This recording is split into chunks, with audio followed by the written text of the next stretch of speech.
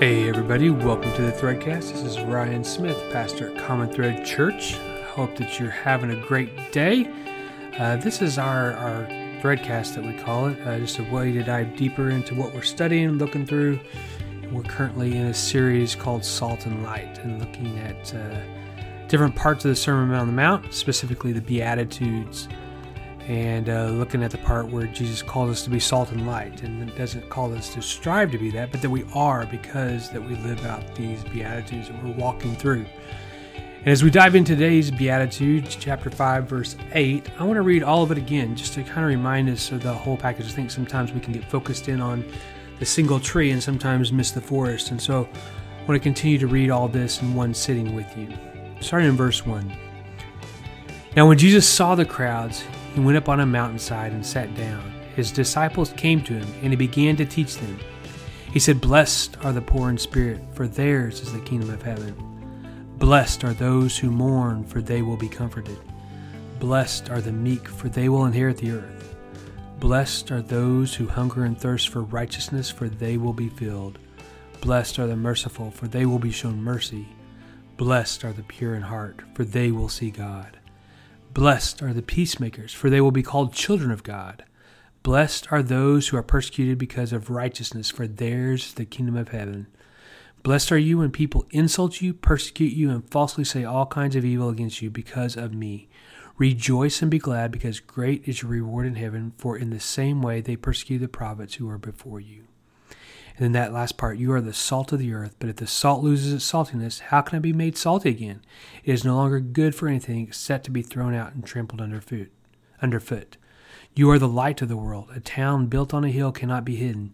Neither do people light a lamp and put it under a bowl. Instead, they put it on its stand, and it gives light to everyone in the house.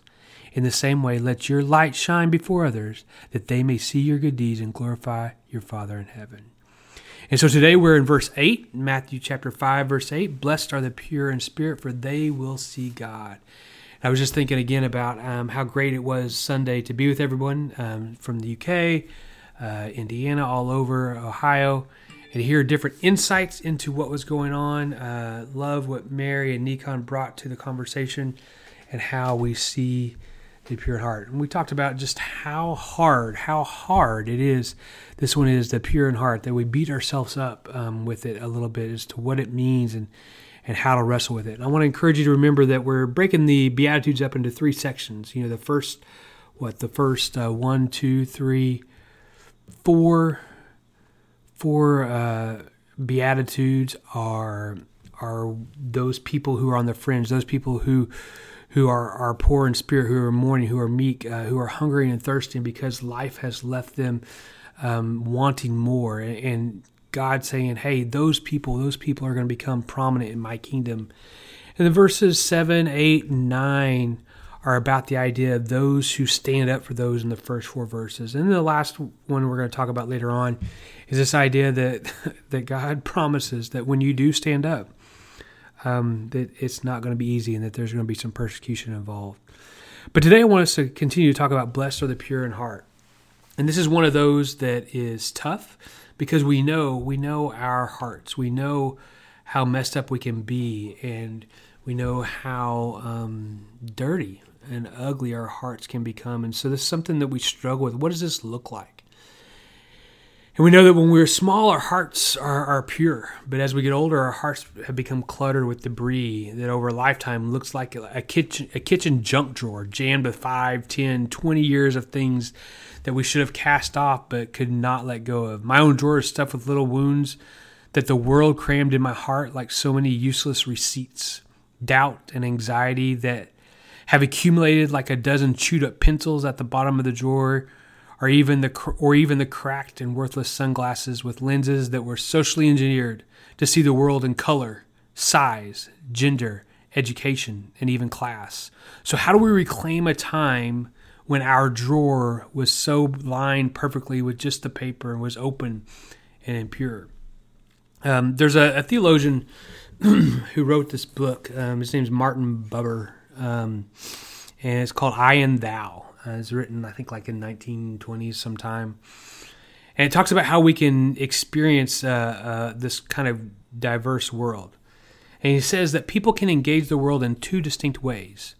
Through an I-it regard, I-it regard of the created world, or an I-thou relationships.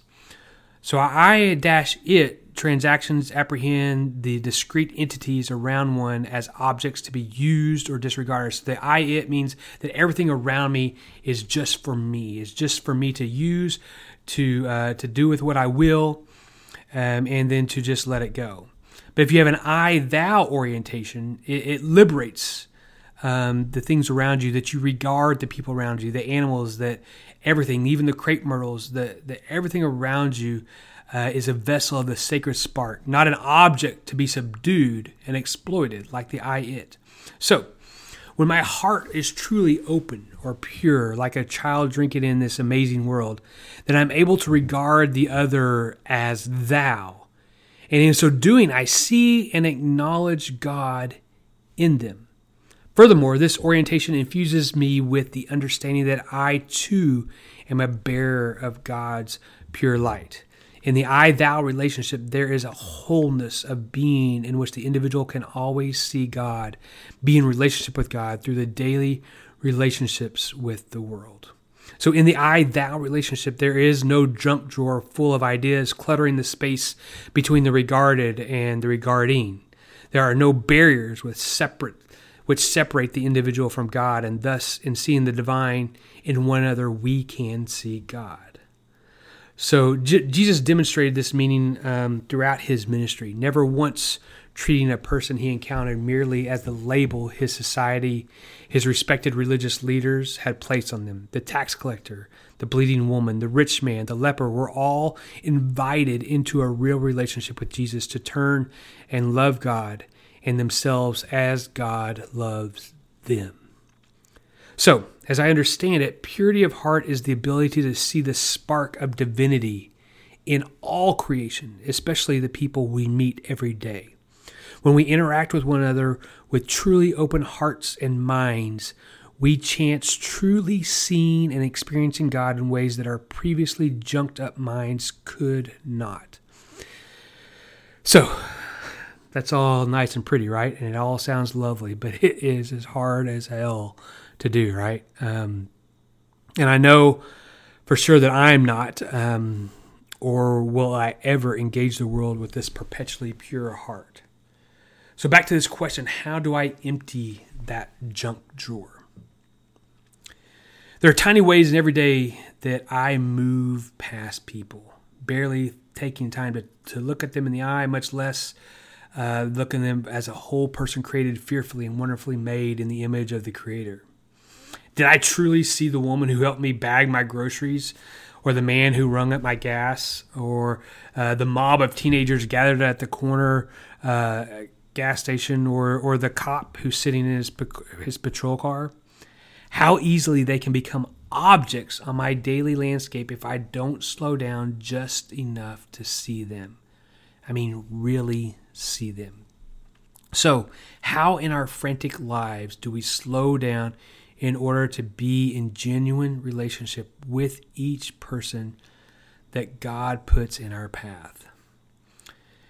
So the only answer I have, and I hate saying this out loud, because I'm not great at it, but the only answer I have is prayer, prayer, and more prayer. That is what cultivates our heart, that is perpetually practicing the presence of God by trying to speak with Him. Only when I allow God to work with me and through me can I hope to cultivate a heart that sees God. It's this idea that if I'm not trying to seek Him or speak to Him, how can I see Him? And so in being, in experiencing prayer and trying to participate in prayer, no matter how awkward it feels, it is my attempt at being with the divine. But in that attempt, it allows me to see. I don't know if that makes sense, but that's kind of what's whirling around in my head right now. So purity of heart, it's obviously important to Jesus. We see it in Matthew's gospel that Jesus frames spirituality as centered in the heart. You know, he talks about anger and lust and how those all come from the heart. You can look in chapter 15, I think 1 through 20 for some of those. But purity of heart is not an isolated phenomenon in Scripture. Like in Isaiah 6, 5 through 7, you see a fundamental connection between purity of heart and eye and mouth. So purity also involves innocence of hands. Those who are pure of heart are not violent. They do not shed innocent blood. They are peacemakers. They pursue righteousness and flee youthful passions. They are obedient to the truth, which involves sincere brotherly love. You see in 1 Peter 1:22. So indeed, those who are pure of heart are pure in other ways as well. It doesn't mean they always get it right, but there is this essence to you that when you are seeking the divine, that your life changes, that there's something different. Now, Jesus' parable of the Good Samaritan is an illustration of what it looks like to have a pure heart. So first, the priest and the Levite are the characters we would think to be pure because they are morally clean. They follow all the rules meticulously. They recite all the doctrine flawlessly. But sadly, their perfect performance of piety hardens their hearts so that they don't see God in the wounded traveler on the side of the road. When the Samaritan stops to help the wounded traveler, it's not out of obedience to any particular rule. Do you hear that? It's because he's moved with pity. In other words, he does see God in the wounded traveler. It has everything to do with his heart, which has somehow uncluttered and unself-justified enough to see the face of the other or the thou. True obedience to God does not look like meticulous rule following. It looks like being moved by love. Jesus tells the story of the Good Samaritan as his response to a lawyer's question, "What must I do to inherit eternal life?" That means that the posture the Good Samaritan embodies is what salvation looks like. For some Christians, this story means that the church should focus on community service and charity work and not worry so much about prayer and the Bible and all that other stuff. But that misses a critical linchpin of this story. That you can do all kinds of community service, work, and provide material help to marginalized people with a heart of stone. In fact, some of the meanest people in the world are those who have to deal with the frustrations of working with poor people all the time and don't have any adequate practices of spiritual self-care. So we don't just need to do what the Samaritan did. We need to have the heart of the Samaritan. Or again, it's not an either or, but it's one of those both ands. A pure heart is a heart that can be moved by the Holy Spirit.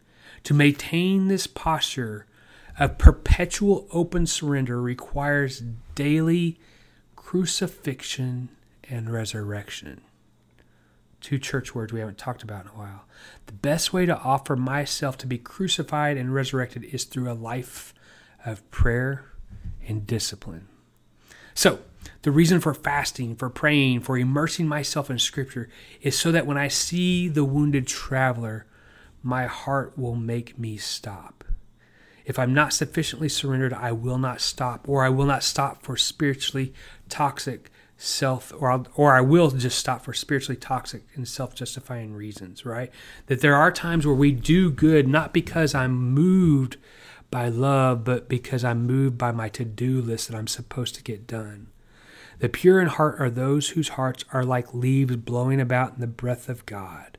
That's a quote I found. I love it. I'm going to read it again. The pure in heart are those whose hearts are like leaves blowing about in the breath of God.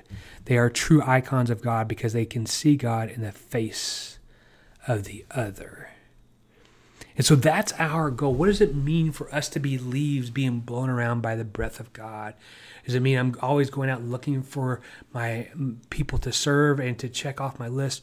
Or do I allow who God puts in front of me, however random it might be, that I see that person as a true image bearer?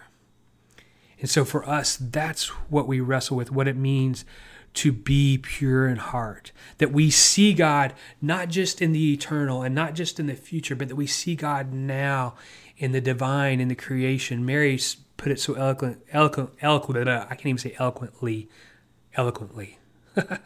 Mary said it so beautifully this past Sunday when she talked about how we can see God in creation around us. That is what this is about. But I also want us to come back to this idea that as we are talking about the 3 sections of the Beatitudes, that to be pure in heart means that I'm able to see those that are poor in spirit, those who are mourning, those who are meek because of how people of power have put them there. Or I see those who are hungering and thirsting for justice, who are crying out to be helped. That instead of seeing them as just fringe people who I step over or I move past or that just doesn't fit into my time schedule, when I become someone who is plugged in, seeking God and want a pure heart, I see the divine in those.